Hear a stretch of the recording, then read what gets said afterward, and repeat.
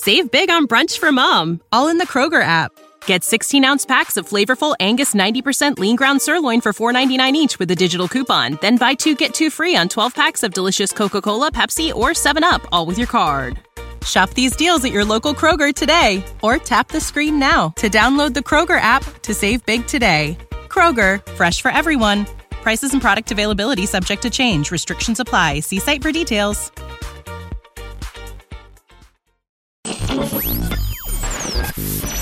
This is Rashawn Evans, and you're listening to the No Nonsense Podcast.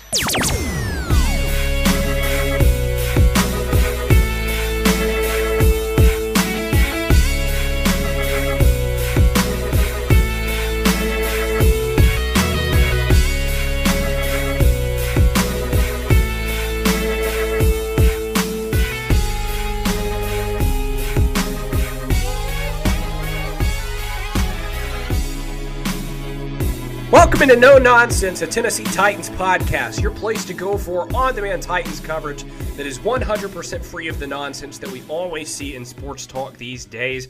I'm Luke Worsham, joined by the other two hosts of No Nonsense, Will Lomas, Matthias Wadner. We are thrilled that you are joining us today. If you like what you're listening to and want more of the No Nonsense podcast, be sure to subscribe or follow wherever you're listening for easier and faster access to our episodes. And connect with us on social media at No Nonsense Pod, both Twitter and Facebook. Guys, the Titans are in the playoffs.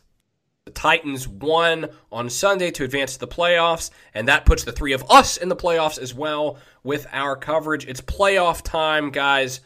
Very exciting stuff.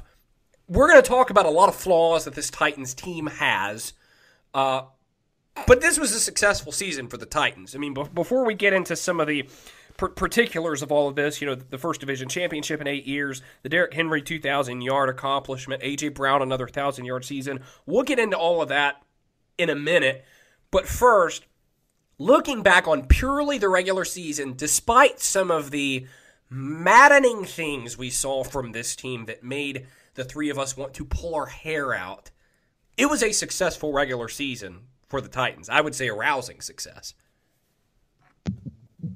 Yeah, you don't win 11 games in the NFL and deem it not a success. So from that point of view, it definitely was, and they did what they set out to accomplish, which was win the division. It was a little closer than they probably wanted and probably closer than they imagined after they started out 5-0, but they got there. It was a little bit of a bumpy ride, but they did get there, and they're hosting a playoff game, which is what everyone wanted and what everyone envisioned after they made it to the AFC Championship game last year. So I can't say I'm disappointed. I am left with a weird kind of bittersweet taste in my mouth because of some of their performances, but they did what they set out to accomplish, and I'm proud of them for that for sure.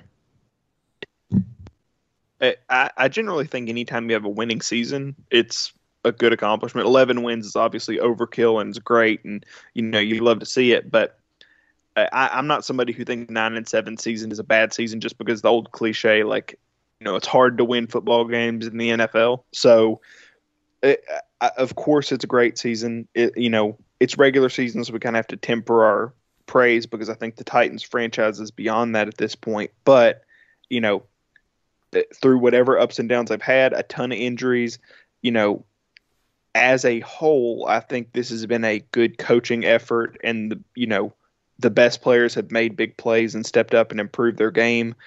I have issues that I'm sure we'll talk about now and we'll talk about throughout the offseason, but just in terms of was the season a success, you don't win 11 games by accident. Like, something has to be going well. So, yeah, of course it is.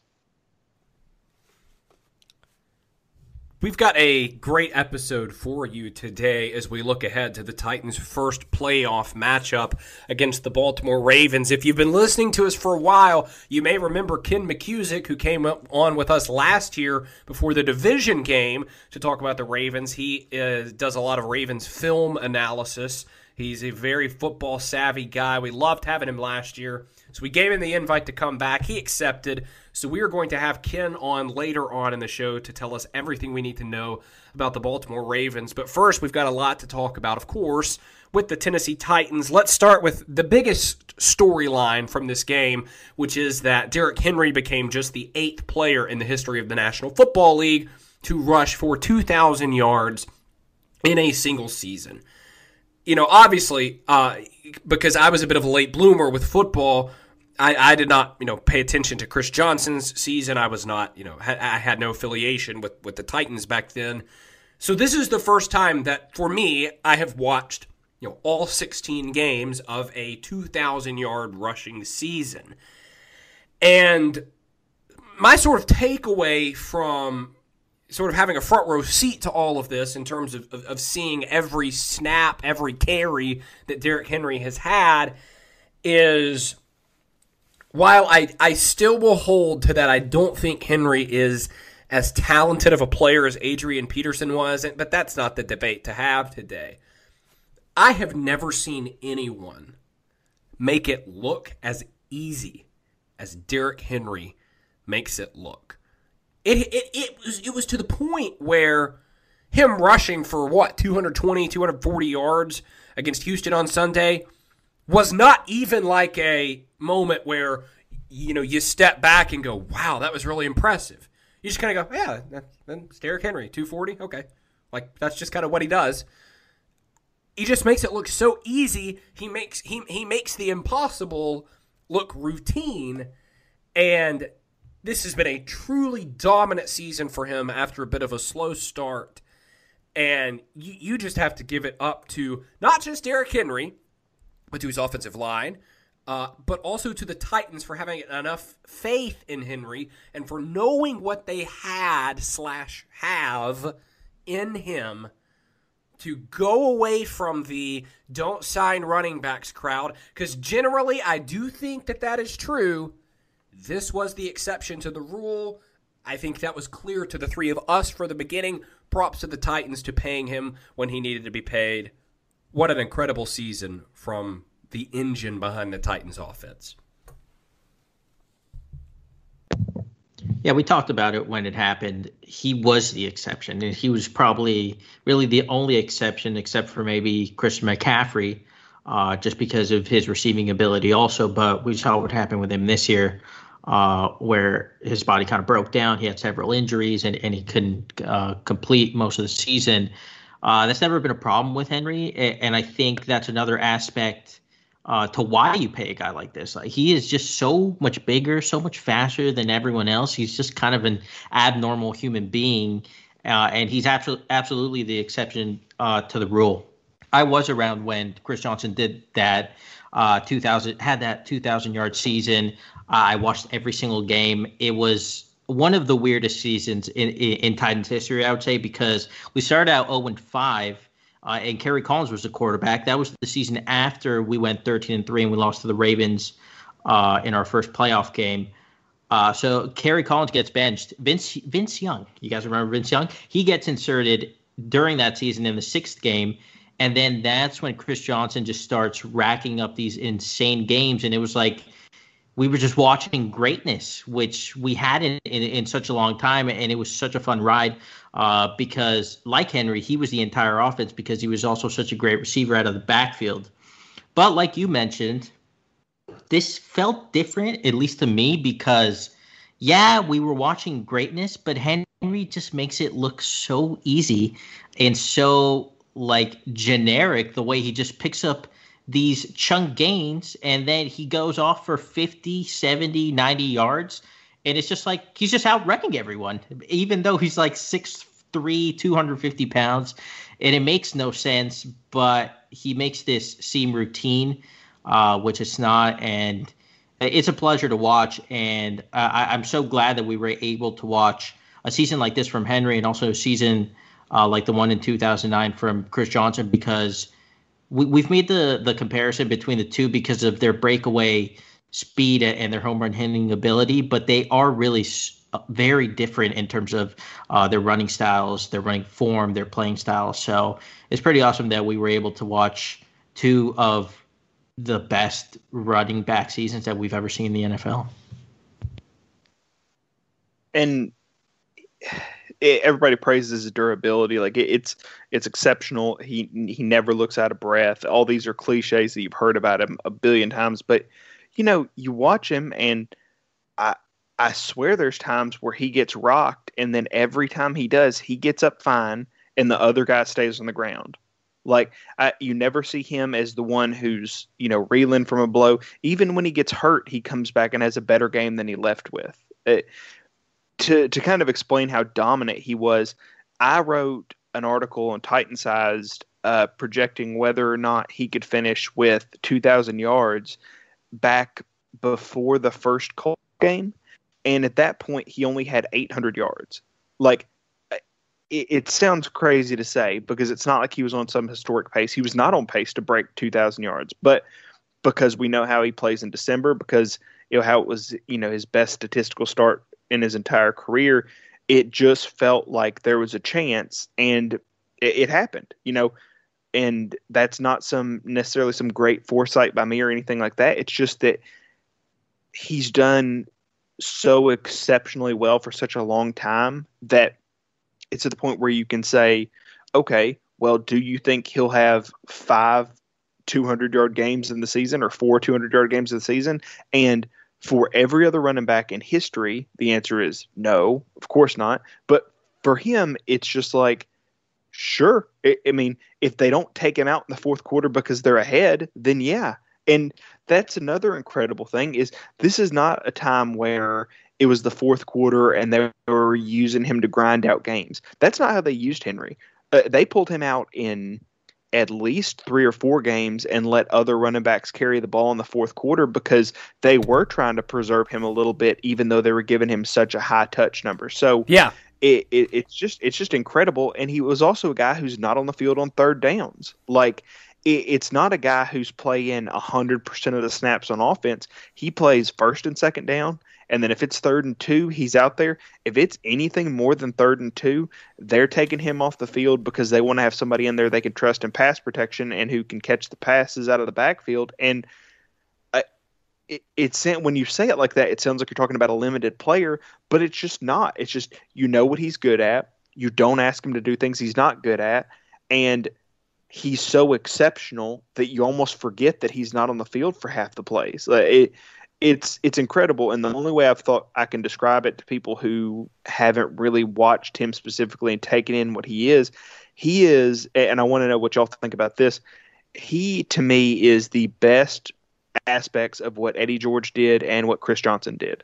The two of the best 4 running backs in Titans history. Like, he has home run ability. He never seems to be the one that takes the brunt of the damage, even when it looks like he gets whacked. Like all the things Chris Johnson had. Well, but he gets more 4-yard gains and 5-yard gains instead of 4 runs for 0 yards and then 1 for 90. Look, Eddie George is one of the more overrated players in the last 20 years of the NFL. I think the 3 of us have been fairly consistent with that point. He was excellent for culture. He was excellent for what he was asked to do, to act like he was some sort of special talent when he played, or that his production was extraordinary is overreaction. So, of course, I think Derrick Henry is and has been since his transformation a year or so ago a better player than Eddie George. Chris Johnson was useless on his second contract, and Derrick Henry is already proven that the second contract was worth every penny. So I think that's separating him from Chris Johnson to begin with. And also, Will, you've touched on the points about Henry's durability. He did get a little hurt toward the end of last year, but he kept powering on through. He only missed 1 game, and that was because the game itself didn't count. And I'm kind of surprised, Tannehill even played in that game, to be completely honest. Yeah, I mean, Derrick Henry's a better running back than Chris Johnson because Chris Johnson did have a very fantastic 2009 season. There was no point where we were sitting around saying, Chris Johnson's in the Hall of Fame because the second half of his career was a dud until he got to the Arizona Cardinals. With Derrick Henry, now, and I believe I've talked about this on the podcast before, I am very stingy when it comes to the Hall of Fame. I do not believe in the Hall of Very Good. I texted you guys the other day. I said, Derrick Henry is on his way to being a Hall of Famer. We are watching true athletic greatness happening in the NFL on the Tennessee Titans with Derrick Henry. And you all know I am not Mr. Let's hand out the compliments. But what we are seeing is spectacular. So, yeah, I put him way above both Eddie George and Chris Johnson, and I don't think that is, a terribly difficult thing to say.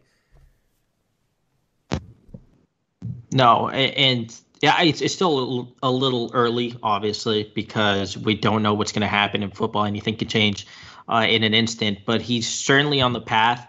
And I think what he has over a lot of these other running backs, but even someone like Chris Johnson, is that he's had so many defining moments in his career, and his career is far from over. I mean, all of the stiff arms, all of the breakaway runs, the runs against the Jaguars, the truckings, everything. It's just he's a guy that everyone remembers, and pretty much every NFL fan is like, oh, yeah, Derrick Henry, that guy is really good, because everyone just remembers these moments that he has had throughout his career, and he's probably going to continue to have.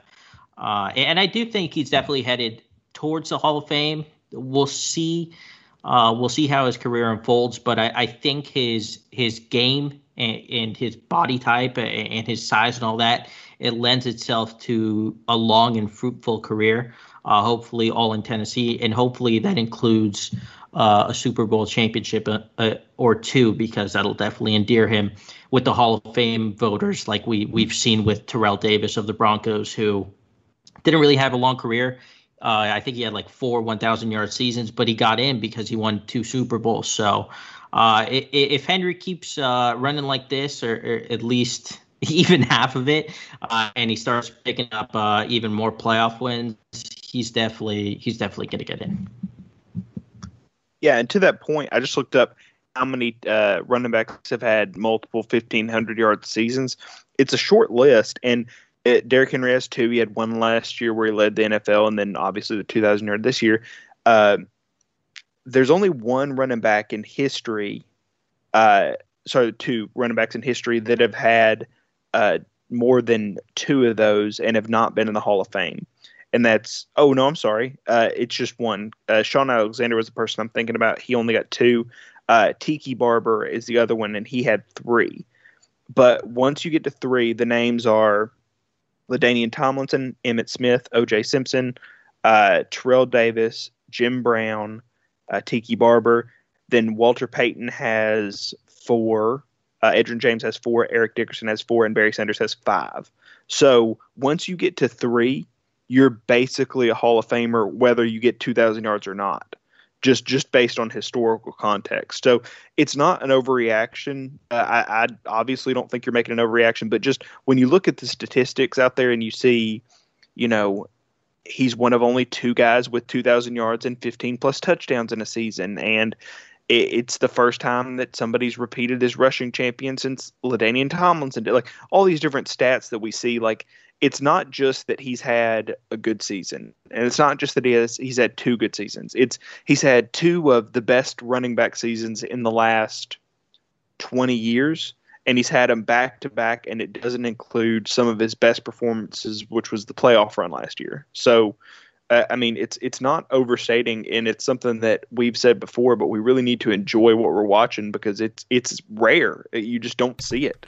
I want to talk about, real quick, 2 other things that to me are impressive about the Derrick Henry situation. Number 1, and Paul Kuharsky brought this up in the post-game Zoom interviews after the game, when he was talking to Dennis Kelly, he mentioned that, when Chris Johnson got his 2,000 yards, the Titans were not good. It sort of became a team mission to get him the 2,000 yards, whereas Derrick Henry's, for the most part, came by game flow.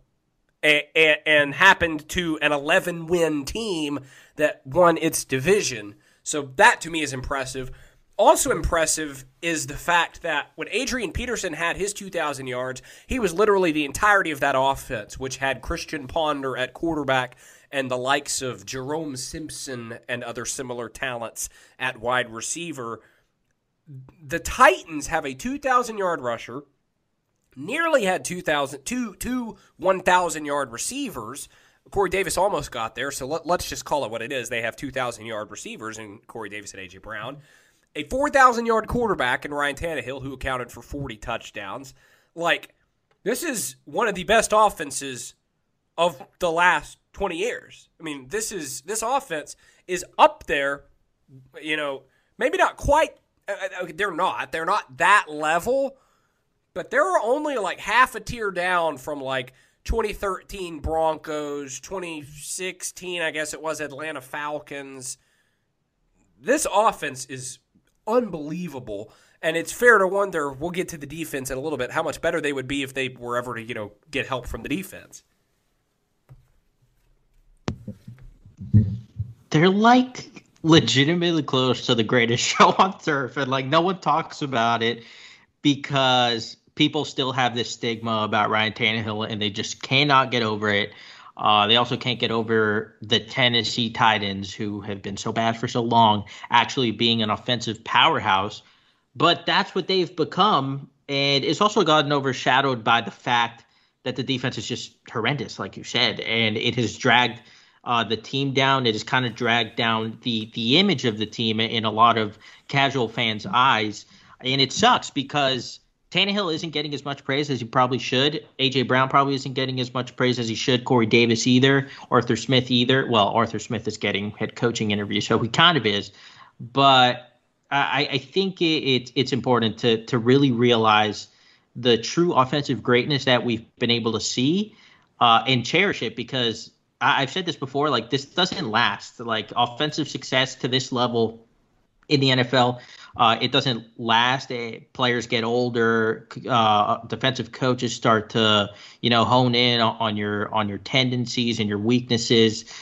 So I think we really need to live in the moment and appreciate what we're seeing, because we might not ever see it again. Like, the Titans are averaging 31 points a game. This is insane. We have never seen this, and I don't know for how much longer we're gonna see it, but I hope it leads to playoff success starting this year. Yeah, and I don't want to do this kind of "isn't this cool what the Titans have done" thing again, but somebody we haven't talked about yet is A.J. Brown, who, when you look at sort of what he's done over the first 2 years, it doesn't necessarily jump off the page, but there's only been 9 receivers in history since the NFL merger who've had 1,000 yards in both their first 2 seasons. It's Odell Beckham, A.J. Brown, Marquise Colston, Amari Cooper, Mike Evans, A.J. Green, John Jefferson, Randy Moss, and Michael Thomas. And nobody's done it with fewer receptions than A.J. Brown. So you think about these explosive, just incredible players. Like, I mean, it doesn't get more explosive or incredible than Randy Moss or Odell Beckham when they were first coming into the league. And yet, I mean, A.J. Brown's right there with them. He didn't play in 2 games this season, 3 games. I think it was 2 games. But he also is banged up. I mean, every time he gets hit, you can see that he's feeling it. But he's got that Nate Washington in him where he hops up and he just goes back on the field and does his work and suffers in silence. Like, I don't know. It's easy to focus on Derrick Henry. He's the 6'3" Heisman winning, centerpiece of your franchise right now.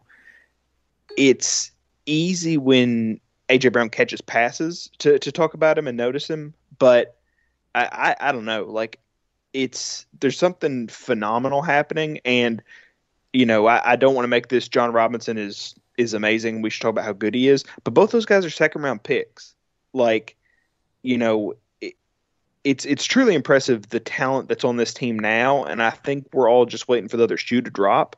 But it may just be, they're a really good team that's acquired talent slowly over the years and has 2 players who are clearly in upper echelon of where their careers are headed, and also several players who, if we keep seeing what we're seeing, they're also Pro Bowl, All-Pro type players. And it's never happened in Tennessee's history before. So please enjoy this, for as much as the defense probably distracts and I know aggravates me and keeps me from enjoying the season the way I should.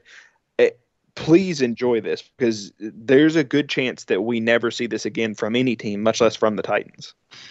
Do you guys want to guess how many double-digit target games A.J. Brown has in his career? Like 2? 2. 2. Legitimately 2. And he's gone over 1,000 yards in both of his seasons. He's a good football player. One of them was literally this week. And the other one was last year against the Raiders? Houston. Also, no, it was Houston. No. Crazy. Against the Raiders, he had that like 80-yard touchdown.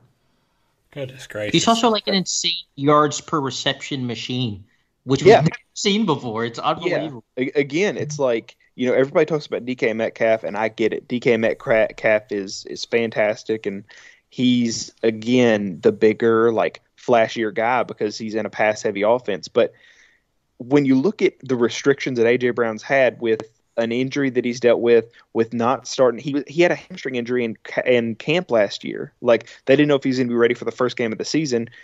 Fast forward to now, and he's at 2,000-yard receiving seasons, and like I said, he's done it on 122 receptions, which is less than anybody in history. I mean, it's just remarkable. You know what's not remarkable? The defense.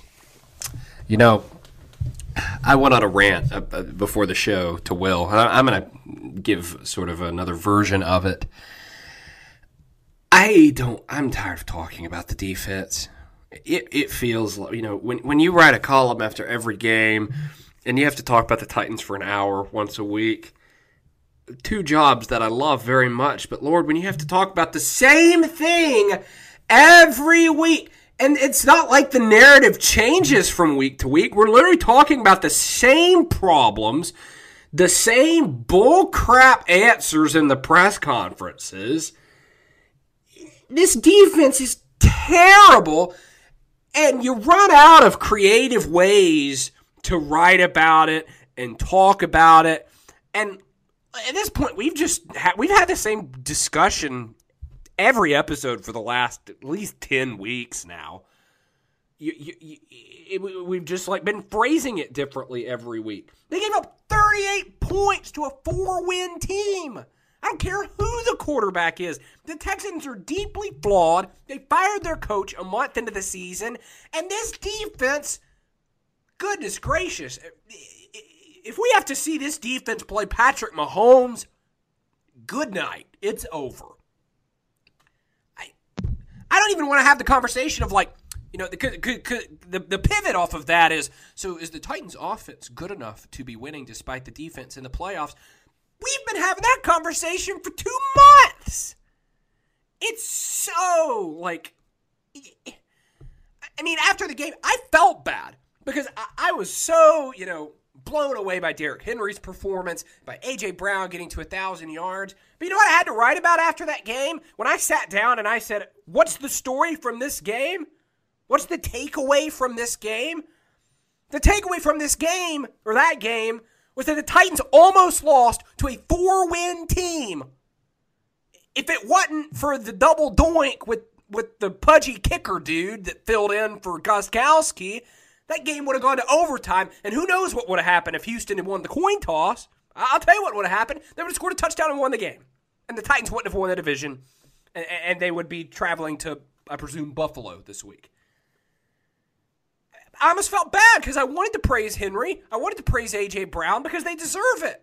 But this defense is so bad that they take the focus away and they take the honor away from everything that is good about this team. I can't handle it anymore.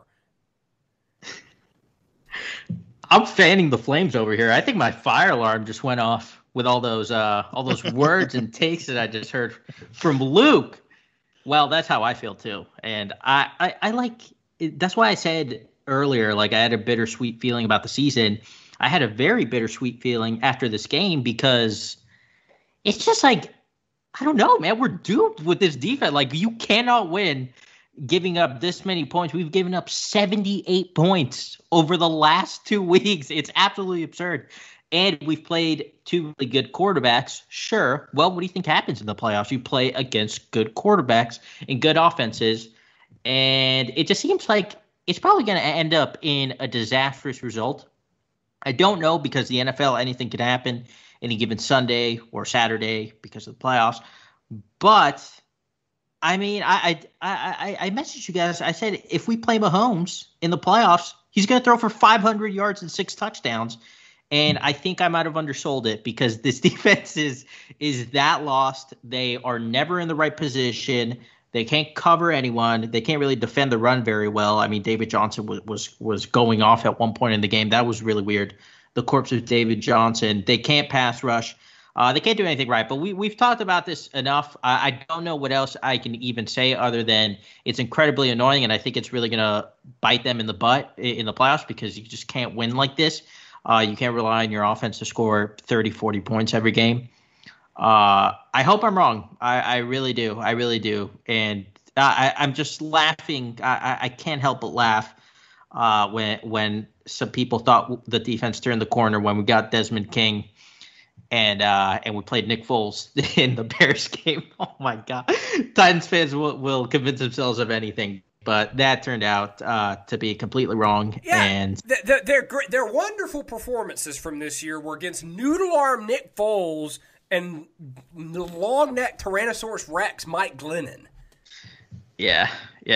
Those were really cool games. As the resident cool-headed, relaxed, non-take expert of the group, yeah, like it's pretty terrible. I hate everything about it. As you listeners can probably guess, we have talked about this off air and on, and specifically, I said before, we can talk about this as much as we want. The obvious thing to do is hire a defensive coordinator and just burn any documentation that Shane Bowen was, whatever. But they're just going to run it back. Like, if you think it's bad now, wait until we're in March talking about trying to justify why Shane Bowen's defense will be better this year. Like, thank goodness for Harold Landry and his current sack streak of 1 game, which is starting strong in the playoffs. Harold Landry is low-key very good. Like, I don't know. I don't want to get into this part of the argument again, but yeah, it does frustrate you because the most upsetting thing, and it's something that I've focused on more and more and more as we've headed throughout the season, is I did not agree with a lot of things that Dean Pease did. I thought he was too passive and he could have been more aggressive. But when you look at the results, it's just it's staggering how much better the defense was last year when we thought it was a middling unit, maybe above average, which it was. But to look at how historically bad we are and to watch this defense and to see the same mistakes week in and week out, same excuses from the coaching staff, same excuses from the players over and over and over, it truly does sap all the joy away from the fact that you have a historically great offense. Might never happen again the same way. It's unique. It's multiple. It can attack you in different ways, whatever. But as soon as Tannehill scores, you're going to have to watch the defense, and most likely in 4 to 12 minutes, depending on how fast they let the other team score, the Titans are going to be off the field and the score is going to be back to where it was before the offense drove down and scored the last time. Like, it's just a constant game of catch up or praying that the other team makes a big mistake. Look, 4 minutes is a pretty high threshold, man. They could get there in way under 4 minutes. If the Titans, for sure. if the Titans go one and done the year after losing in the AFC Championship game, the narrative is the defense ruined it for them. That if they lose, that's why they would lose. This is not a out there thing to say that the Titans should not lose to the Baltimore Ravens because of the offense. And the narrative has been, and we've said this over and over again, you don't even need an average defense. You just need like a passable, assignment-based defense. And you can't even get that. It's like all-time bad at third down and sacks. Although they miraculously got 4 of those against the Texans. They just, it's it's bad. And over the offseason, we're obviously going to have the conversation about what the future is. And I'll say it now: if Mike Vrabel doesn't do anything, if he does like you suggested he might will, if he just runs it back, I will crush him over these airwaves and with my keyboard, because I don't understand how you can watch this defense and then say, oh yeah, I want more of that. I'm going to try to be a little optimistic and say that there's at least a silver lining that the Titans defense has played Lamar Jackson very well in both of the matchups that they've had against them. But I don't know, like the Ravens have played much better since that matchup this year. And granted, last year's matchup, we had an actual defensive coordinator and it was different, but they do seem to know what Lamar Jackson's weaknesses are, and they do seem to be able to take advantage of it. So maybe there's a silver lining there. We don't talk enough about the Bills game earlier this year. Holding Josh Allen and that Bills offense to 16 points was like the eighth wonder of the world. That's one of the mysteries of the universe, how that was even possible. I think they got lucky in that one, because I think the same thing happened in that game that happened in the divisional playoff game last year, where same thing happened. Lamar and Josh Allen in those two games both threw interceptions on the first drive, and I think it just rattled them quickly, and they never got out of their own heads for the rest of the game. Yeah. I think if we played the Bills again in the playoffs, it would end 50-49 or something like that. Yeah, I was going to say it'll be a high-scoring affair. Speaking of final scores, I did want to share this. I was looking it up because I've said for a long time that Titans fans should just expect the Titans to allow 30 points and just hope it doesn't all come in one half. But in the last 7 games, they've held opponents to 25 points or fewer twice. And it was against Jacksonville in Week 14 and against the Ravens in Week 11.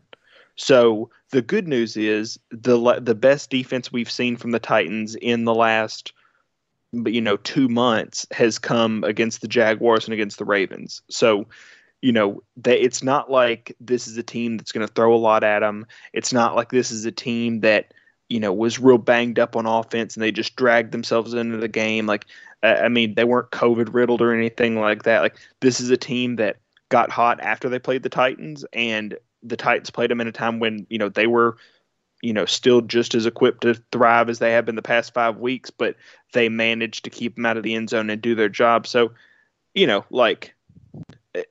I've obviously said that how much I don't like the defense and how I have issues with it and stuff like that before, but for whatever reason, and I think this is pretty true of Vrabel, whenever he plays somebody twice in pretty recent proximity, he generally does a better job against them the second time than he does against them the first time. So, you would hope that the fact that the Titans have done so much better in rematches over the last 12 months, and since they've done so much better against, the Ravens than anybody else over the last calendar year, you would think those are positive signs. You would think it's positive that the Titans have Adoree now, and, they're the only difference is they don't have Jayon Brown, who they didn't have for the second half of that game, which was a good defensive half anyway. Like, there are issues, but at the same time, generally this is a healthier Titans defense, and it's not like they're going to be blown away with how fast Lamar Jackson is. We're going to talk a lot more about the Ravens in just a second when Ken McCusick joins the show. We're very much looking forward to that. He's a big film guy. He is essentially, as I described him last year, I think, the Ravens edition of, if you follow Titans Film Room on Twitter. He's very smart. He's very football savvy. We look forward to talking to Ken in 30 seconds. All right, so we are joined now by Ken McCusick. You may remember he joined us last year when the Titans were in the playoffs about to face the Ravens. Ken, we'll go ahead and hop right into this. Last year's Ravens team was sort of the everyone's favorite team to win the Super Bowl. They had such an impressive regular season. This year's been a little bit more shaky. I think they're still certainly a solid team. They still have much of the same core that won them as many games as they did in 2019, but the record is not as good. So as we start out, Ken, what are the primary differences you see between the 2020 version of the Baltimore Ravens and what we saw from them last year? Well, I think they're not as good a team defensively at inside linebacker in particular. That's probably the biggest thing. And it's funny to say that because last year they had to rebuild the inside linebacking core on the fly during the season, but they did it with a couple of veterans, with Josh Bynes and with L.J. Fort, and they both played very well. This year they've been struggling through some rookie pains with Patrick Queen, and he hasn't been terrific. He has improved as the season's gone on, but he hasn't played that well certainly this year, and all of the other players inside linebacker are also struggling. Ravens have not had their signature dime defense on the field yet. That may change Sunday, but they have not had a third safety they trust to be on the field. Last year, they played 42.1% dime and quarter packages. This year, it's down to 16.4%, and that's just a huge difference. It means Chris Board, a third inside linebacker that they use in passing situations, has been in there. And that's been, to me, the biggest difference is they haven't been quite the closers they were on third down. They've still been good, but you as a Titans know how important it is to take people off the field on third down. Yeah, and kind of talking about that, Calais Campbell is somebody who the Titans have struggled to block since his time in Jacksonville, and he is kind of hated from the fan base, which, it happens when you get 3 sacks in a game and basically end the career of Marcus Mariota in a single game. But he started to dial back his reps. I've noticed that he's not, ever since he came back from the calf injury, he's not a full-time starter. He plays like 20 to 30 snaps in this new super successful version of the Ravens that we've seen over the last 5 weeks. Is that because he's not as effective, or is that because they just like different matchups more when he's not on the field and they want to keep him fresh, or am I just reading into that too much?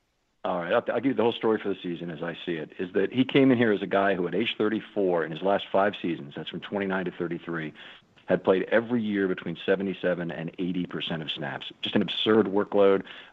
He's one of the biggest Iron Men in the NFL. When he started with the Ravens here, I thought, okay, he's probably going to play 65% of the snaps here because they're going to dial it back some just because of age, and the Ravens are much more of a rotational system that likes to keep their players fresh, likes to do that. And that's about where he ended up.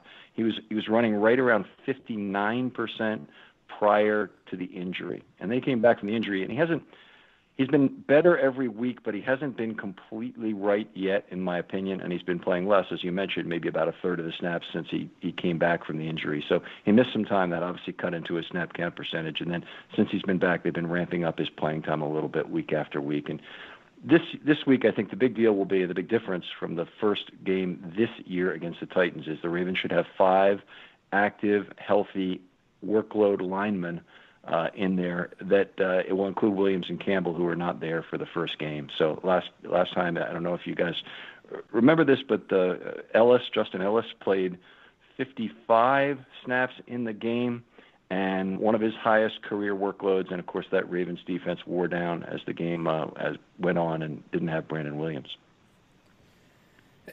Ken, the Titans' defense has been somewhat of an atrocity in 2020, but the one thing that is interesting about them that Will and I have talked about is that they have been good at stopping Lamar Jackson. We saw them do it in the divisional round in 2019, and then we saw them do it a couple of months ago when these two teams faced off in the regular season. What is it that you think the Titans have done so well in those last 2 matchups to sort of rattle Lamar Jackson, and is it possible to do it a third time? It's always possible that they'll find a new way, but I think they are going to have to find a new method. So last year it was a lot of gap exchanges, scrape exchanges into making sure that Lamar did not take advantage of that edge. A lot of it by bringing Logan Ryan down to the box and getting him to be on Jackson for those read option plays. They have other ways to stop it, but the Ravens don't run out of the pistol nearly as much as they did last year. And the pistol is generally designed to let that back get the nice running start through the mesh point and make a downhill run, while Jackson makes an outside leverage beating run on that edge defender. And the Ravens don't run that much this year anymore. They run out of king queen or sidecar or whatever you want to call it, where they have a back next to Jackson instead of behind Jackson in the pistol. And that creates usually 2 outside threats which go with the run. And Jackson has been mostly a runner right up the middle. That's been where he's done a lot of his running. When you see him otherwise running to the edge, most typically that's been on a scramble. So he's been very effective again this year with the scrambles, not like last year where he rushed for 11 yards of scramble. But he's still been very good. And what they've gotten from J.K. Dobbins in terms of outside speed, in terms of Snead and Duvernay and some of the other outside weapons they can show on a jet sweep have been worked together very well. And the Ravens' rush offense is every bit as dangerous right now as it was in 2019.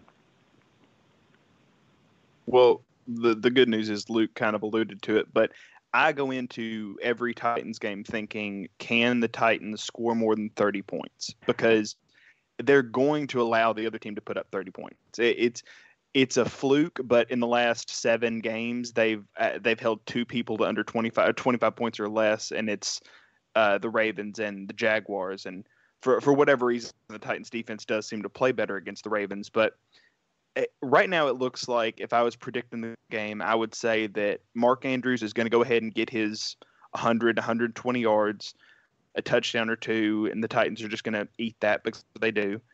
Then the running game is going to be strong. So my concern is, okay, if they're just going to allow that, is there any chance that, Dorian Hollywood Brown is a good matchup? Basically, what I'm trying to ask is there any possible matchup with the Titans defense on the field that you think favors the Titans? I think the Titans have lots of assets defensively. I mean, Simmons, good player, and they have Adoree Jackson. And who's the other corner right now? Who's healthy?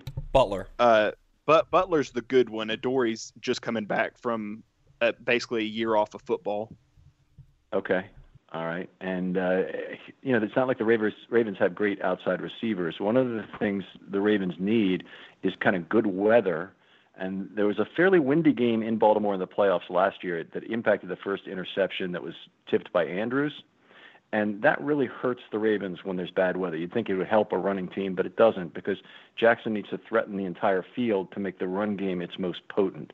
And so you really needs to have a good weather situation. Don't know what's planned for Nashville or what's forecast for Nashville, but anything like that would be in favor. And then it always comes down to a number of very high leverage plays, which is what won the Titans the game last year. Frankly, it wasn't all the rushing yards that Henry had, other than one 66-yard run. It was the 4 big plays. They lost 2 4th and shorts, and they lost 2 others on turnovers. And that was pretty much it. If you wanted to look at games that decided in 2019 by high leverage plays, that would certainly be one of them. Well, let's talk about the Titans offense a little bit, because as you bring up, the Ravens have gotten less production from the inside linebackers in 2020, and those are obviously very important players when you're defending Derrick Henry and then you're defending the play action off of what Henry's able to do. How do you think that the Ravens defense will match up this time? You mentioned that the added depth and the more bodies on the interior of the defensive line. How big of a difference do you think that's going to make? And at the end of the day, how do the Ravens on defense stack up to, a 2,000-yard rusher, a 4,000-yard quarterback, and 2,000-yard receivers? I guess I'm frankly more frightened of the play action game and just how effective that'll be. That's just been ruthlessly effective in terms of what Tannehill's been able to do. And I know a lot of that is Henry, just like a lot of everything the Ravens do is really related somehow back to Lamar Jackson on offense. But Tannehill's been wonderful. He's also been a threat with his legs, which is something the Ravens have not figured out how to counter on picking up a couple important first downs per game. I think he had a rushing touchdown last year, if I recall, in the playoff game. And, it's not obvious to me how the Ravens stop the Titans with their inside linebacker core. They bite pretty badly on a lot of play action, and, that'll leave tight ends open over the middle of the field and potentially slants to A.J. Brown and other such passes. Ravens have a great set of cornerbacks, but their safeties and inside linebackers this game are really going to have to tackle well to make this work for the Ravens. When I think about the Ravens defense, I think about stout up front and aggressive with their cornerback play, and that kind of gives them the freedom to come downhill and make those big, tackles for loss to get you in a bad down and distance situation. We talked a lot about the inside linebackers. I think something that they're going to try to do, you brought it up just a second ago, is the Ryan Tannehill running game. they've started to do this thing, and they did it 2 or 3 times last week, where they'll have Jonnu Smith line up offset, and they'll use him basically in this read option where they read option with Henry. Jonnu Smith comes across the formation like he's going to sift block. Then he goes all the way around the formation and is basically just a lead blocker for Ryan Tannehill. I think the goal of that is to force the inside linebackers to cover side to side as much as possible and to put them in a situation where they just, even if they're right, they're out of position because they have to wait so long for it. Is that something that you think, if I would assume the counter to that would be the Ravens bringing, their 3 safety look, bringing one of their safeties more aggressive up? Do you think that's something that they're built to do in terms of their 3 safety set? Like, do you think that if they're asked to say, if Henry goes this alley, you've got to take him one-on-one? Or is this a team where if the safety's one-on-one with Henry or one-on-one with Tannehill, you're concerned? One-on-one with Tannehill, I'm not concerned about a safety being in that position. I think it's more likely that the entire team overcommits and leaves Tannehill unmolested for 8, 10, 12 yards. What does concern me more is that the Ravens don't have a 3 safety look, what you're mentioning. I mean, they had a dime last year, and they relied on it completely. This year, they're down to 16.1% dime and quarter play. And so they don't have a third safety. The guy they just signed this last week did not play this last Sunday is Jaron Kearse, and he could be the X factor in this game. Guy used to play safety with the Lions and the Vikings before that. He could be a guy to cover tight ends. I think that would be a good matchup for Firkser on third down, just a guy to put in that spot. And he may also replace Board on third down as the only effective inside linebacker. So he'd be a dime back with no other inside linebacker because the Ravens play a 5-man package to rush the quarterback with 4 outside linebackers and 1 down lineman. So I think they have a potential X factor. They have a possible wrinkle Tennessee's never seen. But in terms of their 3 safety, look, I mean, the Ravens don't have one. They haven't had one all year, or at least not since the very beginning of the year. So it's been frustrating to hell as me. I'm a huge proponent of the dime package, and the Ravens, historically, they've always played outstanding dime defense. This year, they've been playing, an inside linebacker as what I've been terming as a proxy dime in my writing.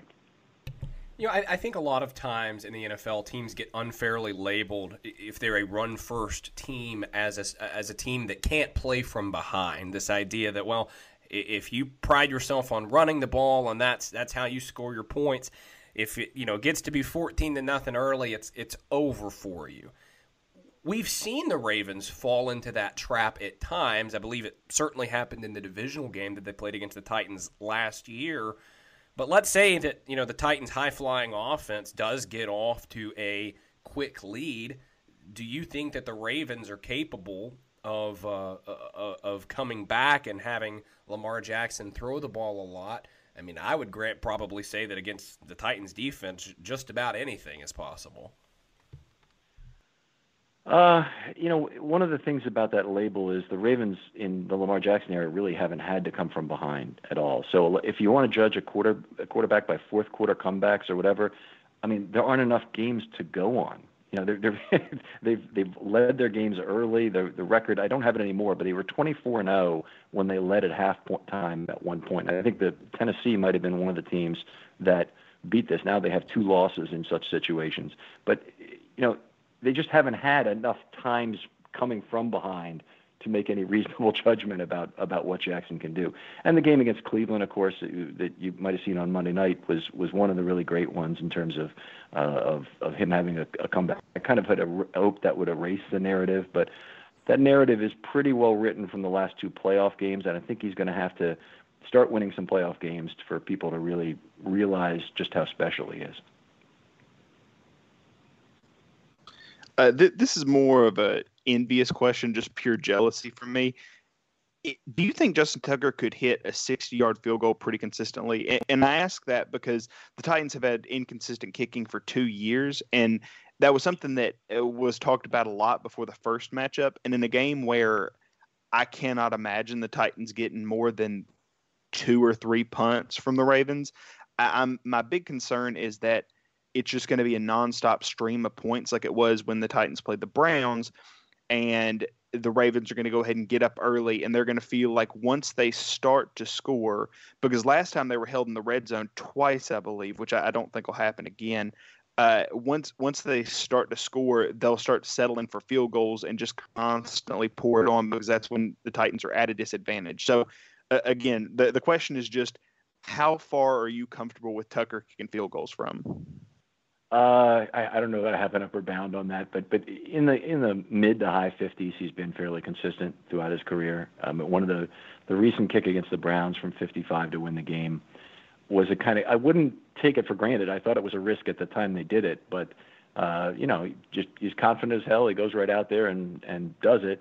One he's missed this year, he did miss one short one, but he's basically been missing ones that have been extremely long. One from 61 earlier. And, he's remarkable. He's very special, and we're happy to have him here. Kim, before we let you go, let everyone know where they can tune into your content and everything that you will have coming out this week. Sure. So we got a great Know Your Foe episode I'm just about to record at 3:30 here with Mike Herndon, and that'll be on later tonight on filmstudybaltimore.com. And all the podcasts are out there on a weekly basis, and an offensive and defensive article that go into some detail on pass rush scheme and packages and whatnot. Mike Herndon is one of our friends and one of our favorite guests, so you picked a good person to come on your podcast. Ken, thank you so much for your time. I know you had to fit it in a busy week, but we really appreciate it. Oh, always a pleasure, guys. Take it easy. Again, we want to thank Ken for taking time out of his busy schedule to join the show. If you want to go follow Ken to watch his Ravens coverage during the week, you can follow him at Film Study Ravens on Twitter. He's a great follow, and he does really great stuff, as you just heard. Now, guys, let's turn, as we look toward the end of this episode and the end of our preview, let's talk about our opinions about this game. What do we think is going to happen? I mean, the Ravens are clearly a team that the Titans can beat despite the defense. Matthias, you mentioned that they typically played Lamar Jackson very well these last two meetings between them. Is this when the dam breaks, or will we see more of the same? I don't know. Just because the NFL is so random and football is very random at times, in that no game is the same as any other game. So I really don't know what's going to happen. I could see both teams winning without a doubt. If Derrick Henry has one of his, patented games where he's just completely unstoppable and the offensive line is pushing the Ravens defensive line back at will, like, the Titans are probably going to win this game because they'll just be able to control it for most of it, and they'll probably be able to get a stop or two against Lamar, just because the Ravens are very run-based, and they're not really built to catch up from behind. So in that case, I think the Titans have a good chance of winning, but I don't know. So many times in the NFL, we see these teams get hot towards the end of the season. They go into the playoffs, or they sneak in or something like that, and then they get hot in the playoffs, and then they make a run. And I just feel like that's the Ravens right now. But maybe that's just me. I know Will probably doesn't feel the same way about them. We've kind of talked about it in the group chat. They really haven't beaten any good teams as of late, but I don't think it really matters, just because when you find your rhythm offensively and defensively, especially going into the playoffs, that's enough to catapult you into some victories. And the Titans defense is just, I can't trust them to get enough stops to be able stop an offense that's humming like the Ravens offense has been over the past 5 weeks or so. So, like I said, I don't know. If I were a betting man, I'd probably bet on the Ravens winning this game. But it wouldn't surprise me at all to see the Titans have the same type of performance that they did last year in the playoffs, just needing a little bit more scoring because the defense isn't as good as it was in the playoffs last year. Yeah, and the good news is the Titans do have the better offense. Like, I think it's pretty clear. Like, I know they've beaten up on some pretty crappy teams in the last 5 weeks or so, but I mean, the receiving core is, Devin Duvernay, Miles Boykin, Willie Snead, and then they play Des Bryant. So I'm like, that doesn't scare you. And then they use so many tight ends. Like they use Mark Andrews as like their second leading receiver. Like I mean, all that can work. It can definitely work when you're a run heavy team like they are.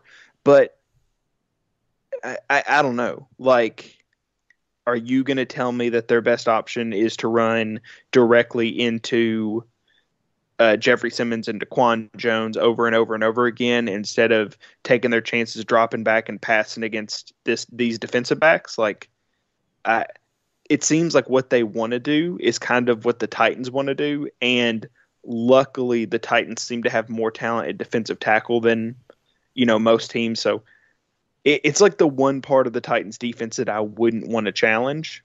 And that's kind of the way they're built to challenge. So I think that hurts them more than people are going to understand. But yeah, I mean, having said that, do I expect them to score less than 30 points? No. So it's, do I think the Titans, every game comes down to, do I think the Titans can score 40 on this defense? And, I would like to say yes. I would like to say that for every reason we talked about the historic offense we've seen before, and I tend to default to this offense can do whatever it wants, especially if they get in control early. I'm gonna side with the Titans. I'm gonna assume they win because in a shootout, I think they're just more talented and they'll be at home, and for whatever that's worth. But I mean, it is scary when you see a team come off so many wins and just come into the playoffs with a full head of steam. But they were on like a 12-game winning streak the last time the Titans beat them in the playoffs. So again, it's not some new foreign situation. I mean, even having seen this defense play Lamar Jackson well, envisioning Rashaan Evans and Brooks Reed and Kevin Byard running around chasing Lamar Jackson is like vomit-inducing. You think to yourself, oh dear, that's not going to go well. Thank God I was on mute to collect myself because I was cracking up during all of that. Just the Rashaan Evans, the Brooks Reed mention got me. I'm going to be honest, that made me low. But it's bad. It's bad. Like I got texts during the Titans game. This year, though. Now, I got texts during the Texans game. Who is this white, long-haired, blonde dude running around out there at linebacker? You know, the defense is bad when my dad, who's like a very casual NFL fan, he's like, man, they suck. Like when you're saying it, then you know it's bad. I will also throw in these two things. There's nobody I feel more confident in running the, bend but please drop it defense than Marquise Brown. Like that definitely helps a lot. And also, on a more serious note, the Titans do have Kenny Vaccaro back, and they didn't have him the last time they played. And when they played in the playoffs, Kenny Vaccaro did a lot. Dean Pease talked about the other day how they used Kenny Vaccaro to spy guys like Deshaun Watson and guys like Lamar Jackson when he was the defensive coordinator. So, and the last game that they played, Amani Hooker had an interception. He's gotten more runs. So it is a faster defense than when they played them last time and they did good against them, because again, they do have Adoree Jackson, and having Kenny Vaccaro instead of Rashaan Evans as your spy is a much better situation to be in. But I'm not defending the defense by any means, but I will say, like, it is surprising to me that so many people are just picking the Ravens and they think they're going to be, some big spoiler or anything like that. Like they certainly could be, but everybody thinks, okay, if Deshaun Watson and that offense did that to the Titans, wait until they face a real offense. It's like, no, you don't understand. Everybody looks the same against the Titans offense. Everybody looks as good as they want to look. And if they drop the ball, that's on them. It doesn't matter if it's, Aaron Rodgers didn't put any more points on us than Matt Stafford and and Chase Daniels or Joe Burrow or, what's his name, the Gardner Minshew did when we played them in the first weeks of the season. Like none of those guys looked exceptionally better or exceptionally worse than each other. It just is. I mean, it's just you're running 7-on-7 and you're going to put up a lot of offense. Like, it doesn't matter the caliber of the offense. That's this weird misconception. What matters is, can the Titans offense score 30? Can they score 40? Like, that should be your confidence maker. I think we can all say this. Like I already said, and I think we can close out this conversation. The Titans are just going to have to score a lot of points to win this game and every game for the rest of the playoffs. That's just the way it's going to have to be. This defense is not getting any better for the rest of this year. They've constantly proven that unless they play a terrible quarterback, they're not going to do anything. That's just the way it's going to go. And it's a shame. It's a real shame that they're wasting this offense potentially because the defense is so inept.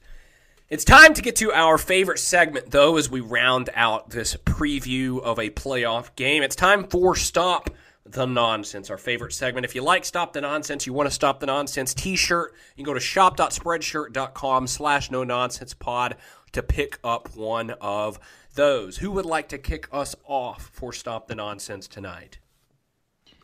I got this one. I'm going first. It's going to be pretty quick, but it's pretty much about media figures, football media figures, just either being like extensions of coaches' PR teams or agents for the coaches. It's very weird. It's very weird, and I noticed it a couple times over the weekend. So.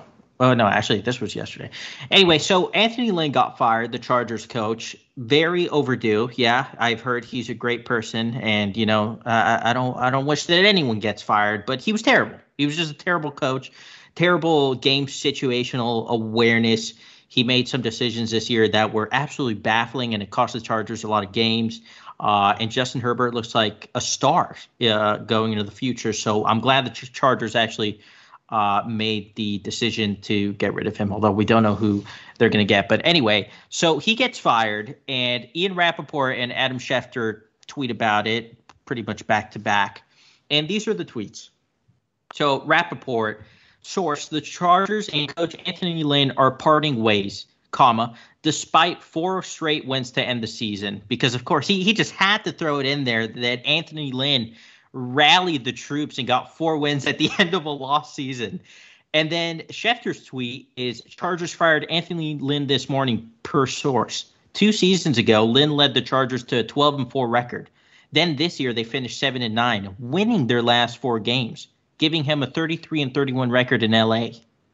Like, why are you like giving him merit for going from a 12-4 record to a 7-9 record and barely being above 500 with the Chargers, who have actually a really good roster and an up-and-coming quarterback and probably should have been way better than they were.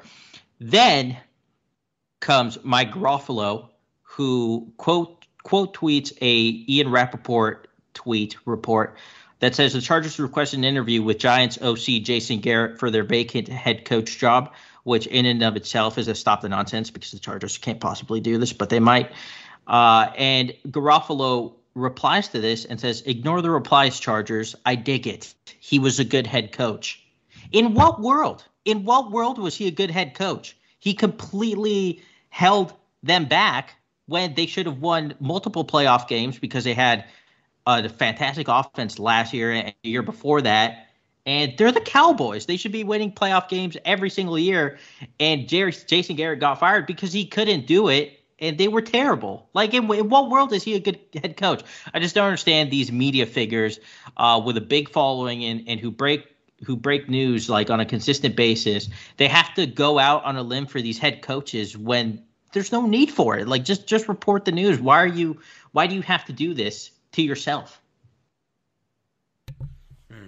They need to hire Arthur Smith is what they need to do. No one needs to do that. Nobody should hire Arthur Smith. Just leave him alone. Let him grow. I've heard Shane Bowen's name is being thrown around as a potential head coach candidate. That I have heard too. And Rappaport said that it would be a sneaky big move, sort of like defensive version of Matt LaFleur. It's like he's actually doing more than you thought. I'm going to go next just because I'm curious and I want to do. I'm stuck between these two. So I'll give you a brief overview of the one I didn't choose, and then I'll give you the one I did choose. So the one I didn't choose is this wins above replacement tweet from PFF, where they said that the Colts got more wins above replacement from their backfield tandem of Jonathan Taylor and Nyheim Hines than the Titans got from Derrick Henry, which is, I don't know. I don't know if it angers me more because it's stupid or because it doesn't matter. Because it's basically like, well, what if they hadn't been on the field? It's like, okay, well, you're just guessing. Like you have no possible way of measuring that. It's an imaginary stat. Like it means nothing. So that was exceptionally aggravating to me early in the morning. But what I'm going to end up going with is at Hoodie Ramey, whose name is Rame on Twitter.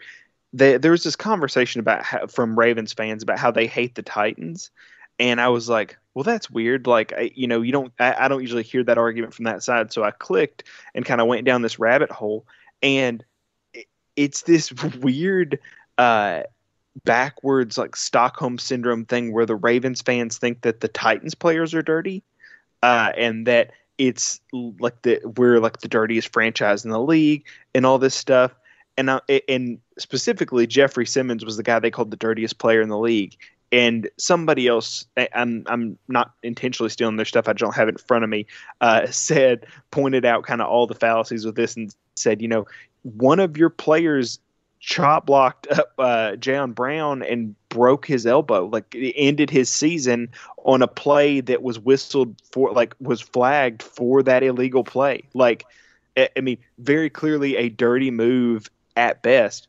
But I mean, do we have to talk about the murderer? Do they have to talk about just Ray Lewis being I'm going to calm down and keep it PG. Ray Lewis was an alleged murderer, and everybody assumes he did it, even if he wasn't convicted, much like OJ. The only difference is, nothing, I guess. Like, Ray Lewis hadn't got arrested yet, but it's insane to me that anybody from the Ravens, fandom would have the gall or the audacity to bring up anybody on the Titans team being dirty. Anybody, when Ray Lewis made his career doing things that are illegal now on the field and lived for the first half of his career doing illegal things off the field. Just truly insane to me. I'm going to go with mine now. I said I wasn't going to do this. I am. Just very simply, the guy the congressman that led the prayer and said amen and a woman. What are we doing? I mean, I heard the analogy today. It's like going into a restaurant and asking for like a woman you. And like there was a joke that was made today. It's like, such and such state needs to institute a mask woman-date. Like, it's just absurd. Amen is not a gendered word, and it just sounded very, very foolish. I mean, I couldn't stop laughing at it the first few times I saw it. It was just so patently absurd to hear someone say amen and a women after a prayer. It's just, if you don't know what I'm talking about, just Google amen and a women and you will find it. It's high comedy. Love it. It's very weird. Very, very weird. All right. That's going to do it for us. I hope that we're back next week and doing another preview. I think that would be great fun to keep this train going. I'm going to be honest, not terribly confident that that's going to be the case, but we will certainly see. For Will and Matthias, I'm Luke, reminding you and everyone else in the sports world to stop the nonsense.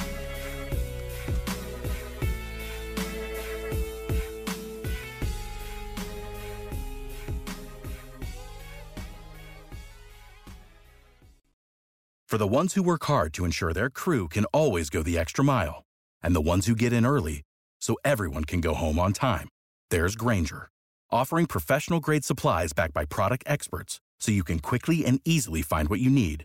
Plus, you can count on access to a committed team ready to go the extra mile for you.